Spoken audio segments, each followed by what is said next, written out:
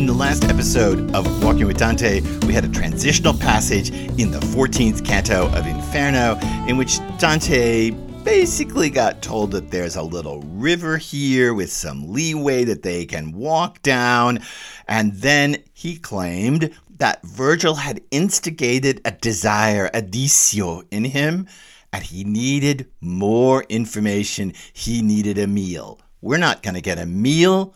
We're going to get a banquet.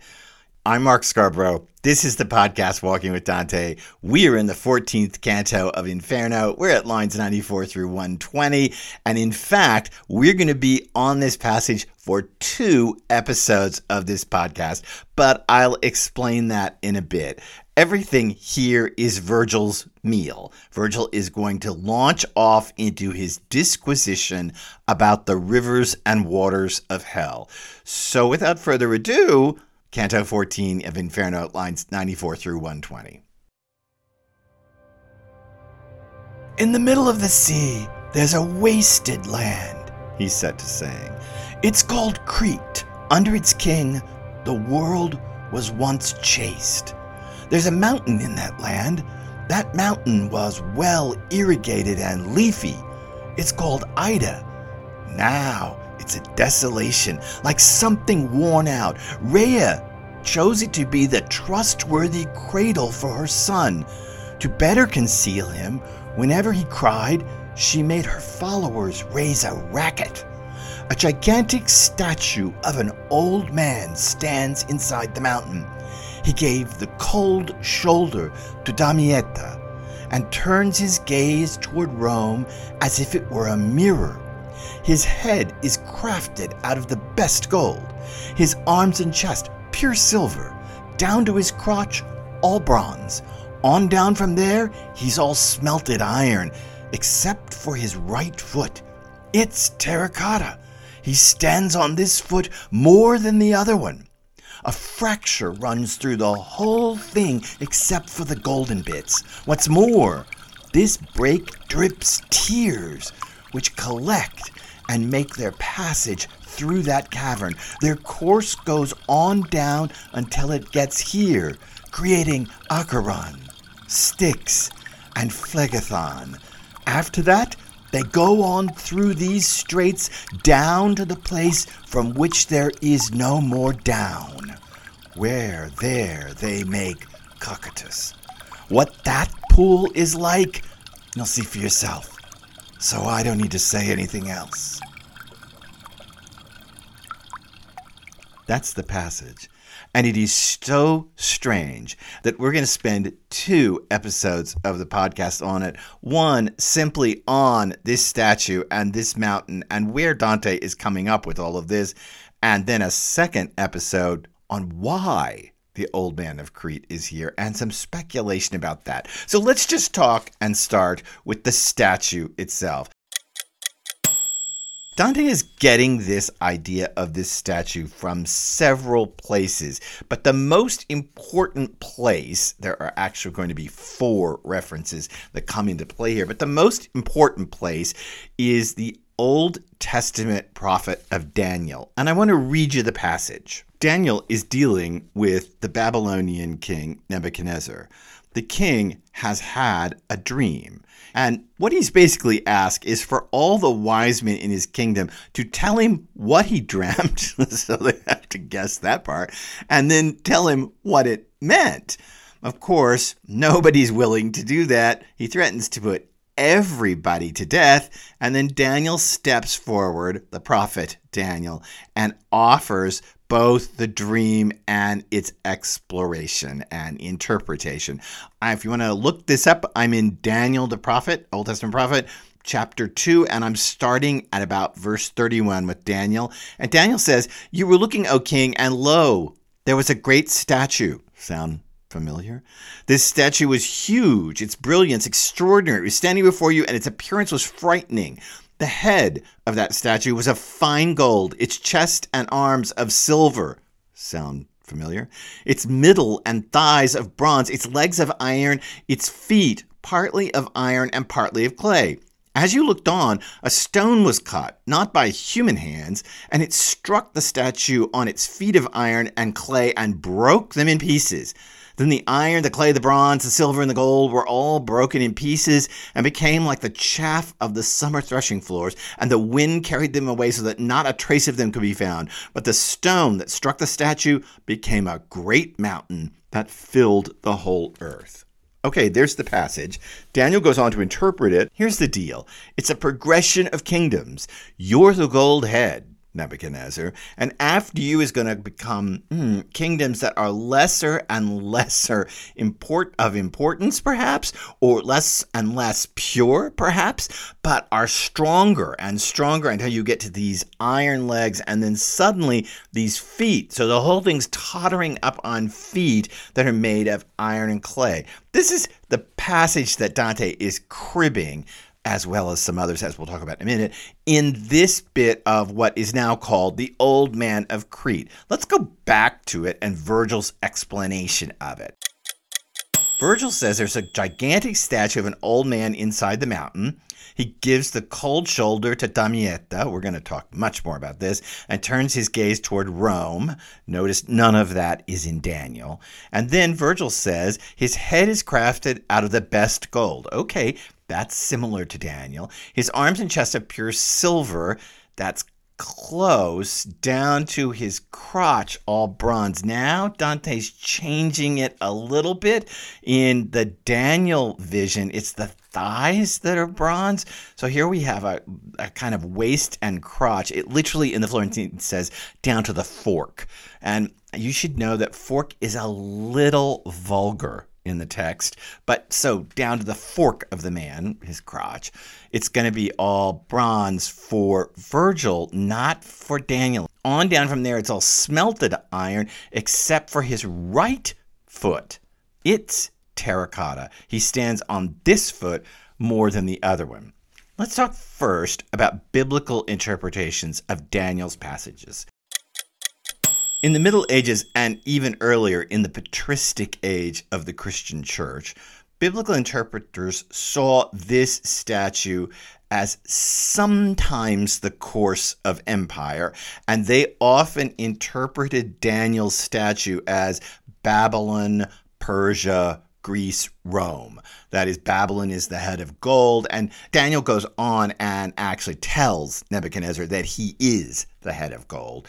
And then come the other pieces, the silver, according to biblical interpreters, would then be, Daniel just says another kingdom comes, but according to the interpreters, that would be Persia, the bronze would be Greeks, and the iron would be Rome. This is also a little problematic because then you would have to believe that there was actual prophecy into the future for Daniel.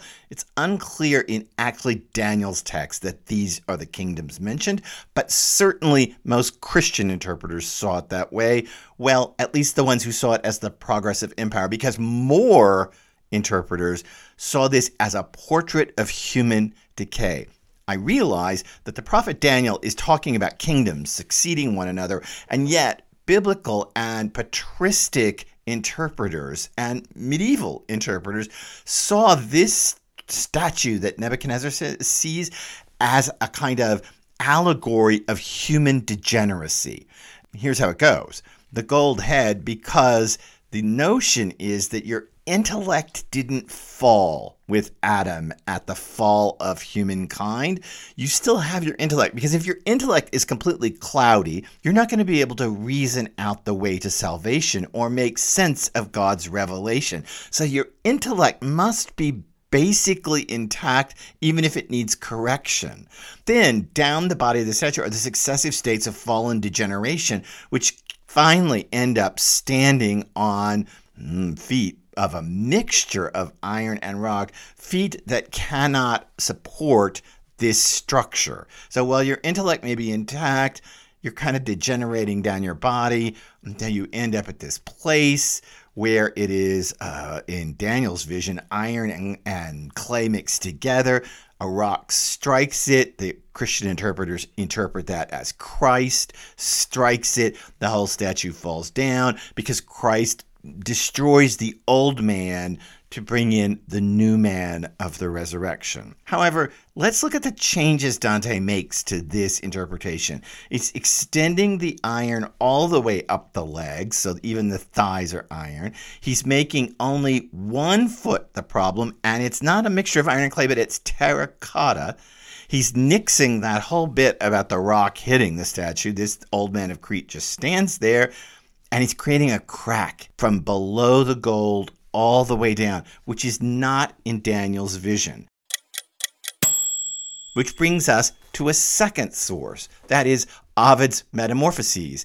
In Book 1 of Ovid's Metamorphoses, from line 89 to 150, Ovid lays out the ages of the world's history, and they are gold, silver, brass, and iron. And we kind of have this movement down from the golden days, the great golden age, on down into what is now this very hard iron world of the Roman Empire. Ovid lays out these ages, and there's probably some of that running behind this. I actually think that you can interpret the entire Old Man of Crete without any reference to Ovid, but it's been in the commentary for so long that it seems like we have to give Ovid his due, because so many have tried to connect this statue to Ovid's sequential changing from the Golden Age to now. It's certainly in Daniel the progression of civilizations itself. But there are 2 more sources that we should talk about that Dante is all weaving together here. This, of course, is happening in Crete. You can't think of Crete without thinking of the Minotaur. You can't think of it without thinking of Daedalus. After all, that's all going on Crete. And Virgil, in the Aeneid, Book 3, describes Crete as a desolate place, or a desolation, or a desert, which is what we have here. In the opening of this passage, it says, in the middle of the sea, there's a wasted land. It's called Crete. Under its king, the world was once chaste. And this is why we get this notion that maybe Ovid is here, because there does seem to be a golden age, although you'll note it's distinctly Christian, chaste. It's not the world was in harmony, the world was happy, the world was pleasure-filled. No, the world was chaste. Boy, you can feel it toward Christian theology. There's a mountain in that land. The mountain was once well irrigated and leafy. It's called Ida, and now it's a desolation, like something worn out. There's this implicit movement from a golden age to desolation, which most commentators see as coming out of Virgil. Crete is a desert, but encoding Christian logic into it. And the fall of humankind is kind of found inside that passage. I know this is complicated. It's about to get more so. There's a 4th source here, and it's St. Augustine. Augustine is going to take what he knows from Pliny the Elder's natural history. Augustine talks about a statue in Crete that is dug up, a giant statue that is most likely the statue of Orion. And this statue comes up, part of the classical world, part of the old gods, to use Virgil's phrase in comedy, the false and lying gods. Augustine refers to this digging up of this giant statue in Crete. So what's probably happened here is that our poet has fused Ovid, the Bible, the Aeneid, and Augustine into this vision of this guy that is inside a mountain. Well, statue, inside a mountain. But I say guy because he's crying. He's in there and the tears are leaking out of this crack inside. There are 2 strange details. One, that 1 foot is made out of terracotta. Again, in Daniel's prophecy, both feet are made out of a mixture of iron and clay. Here, the iron goes all the way down in one leg, but in the other leg, it's stopped and the foot is terracotta. Even in Dante's day, terracotta is a known Italian commodity, favored artisan craft of the Italian peninsula. It's hard not to see that foot of terracotta as a reference to something going on in Italy, and most commentators think it's Rome. In the end, this statue of humanity It has come down to iron legs, which may be empire in some way or a political arrangement, but one of its feet is terracotta, and so you know what terracotta would do under these circumstances. It would break. It's not stable. So it's a perhaps hint of the corrupt papacy. Certainly, most commentators see that way. They see it that way because of that line that says the statue gives the cold shoulder, or in the Florentine, he turns his back on Damietta and turns his gaze toward Rome.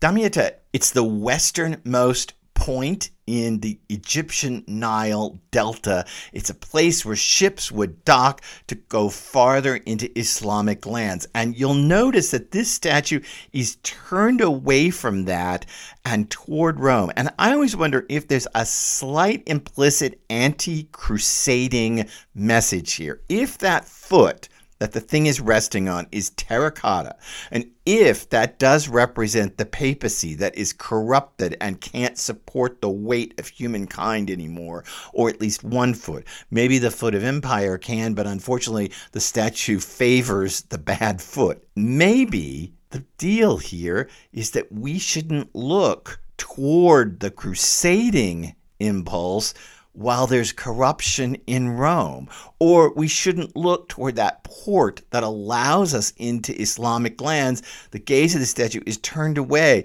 or perhaps there is the opposite of what I'm saying, a bigger crusading plea here for more crusades. That is, that the statue, because of the corruption in Rome, and after all, it says that Rome is like a mirror for this statue. Because of the corruption in Rome, the statue has turned away from Islamic lands. And that's where its focus should be, on the conquest of the Levant. Either way, you'd have to say that there is an opacity here. And if we just come down this passage, we see this bit about Crete. It's in the center of the sea. He's talking about the Mediterranean Sea. We know Crete's not in the center, but in the classical world, it was thought of often as the center of the Mediterranean. It is a desolation, although it once was apparently fantastic. And then it's got this mountain, and now this little detail that I've blipped right over. Rhea chose it to be the trustworthy cradle for her son. Who? Jove is Rhea's son. Who was Capaneus cursing? Jove. We're going to hold that till the next episode of this podcast. But she secreted her son Jove here so that Saturn wouldn't eat her baby the way he's eating all his children in the mythology. And so she hid him here, and her followers on this island of Crete would make a racket to cover up the baby's screams. So we can already see that it is both positive, this place in Crete, and negative. It may have fallen from the king when the world was chaste, and yet even before that it was a very positive place, a place where Jove could be hid away from his carnivorous father. Here's this gigantic statue of an old man looking away from Islamic lands and toward Rome. We get all the progression of the metals in him, and then this bit about the fracture that runs through the whole thing except the golden bits, and it cries. It cries these tears, and now Virgil gets to it. He gets to the whole hydraulics of hell, which collect and make their passage down that cavern. Their course goes on down until it gets here, creating Acheron, Styx, and Phlegethon. Finally, since Canto 12, Phlegethon has not been named. It is not here until almost the end of Canto 14 that Phlegethon, the river of blood, gets named. Now, how do these tears become blood? That I don't know, and that Dante doesn't explore. But I do know that Dante is becoming increasingly interested in the natural landscape of his own imaginative space, Inferno, because he's had to resort to this giant mythological figure to explain the hydraulics of hell. Remember, I told you this back up on Acheron. I said, where does that water go? You know, there's Charon. There he is on his boat. Okay, let's assume the water swirls around, but, you know, it can't just swirl around or else it would be fetid. Same with Styx. Then we've got this Phlegethon, the river of boiling blood. And now we see it coming out onto these burning sands. Wait a minute, where's all this water going and where's it coming from? How did it get where it is? Rather than leave that unexplained, Dante tried to solve it in the imaginative landscape. He created a reason for the hydraulics of hell. That should just bring you up short. He didn't need to explain this. Listen, it's hell. The thing could be, Acheron could just be spinning around its circle forever. Styx could be spinning around its circle forever with Filippo Argenti in it being torn apart. They didn't need this entire explanation for how water gets into hell, where it comes from the old man of Crete, from the tears that come out of that crack.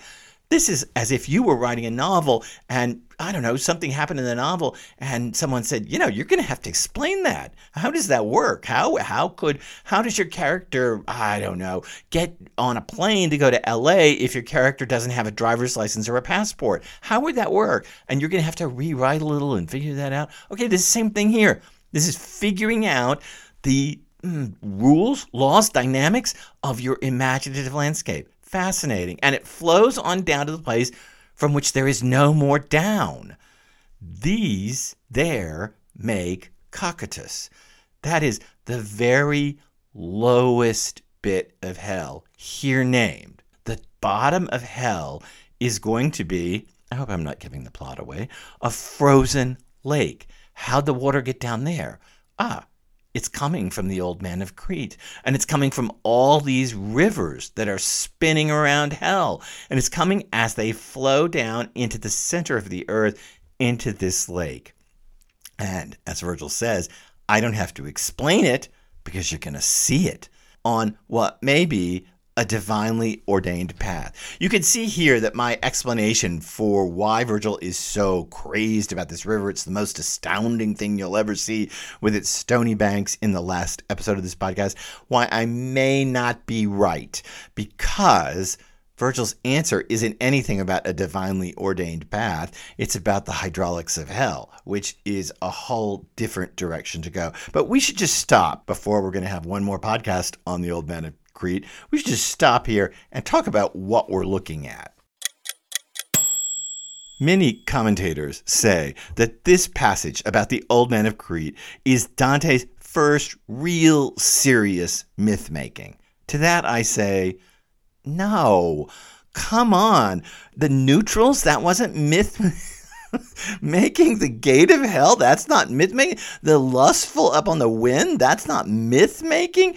Okay, you might say, yeah, but those are drawn from Virgil. They're drawn from classical sources. There's all kinds of explanation for them. There's all kinds of explanation for this too. Daniel, Ovid, Augustine, Virgil.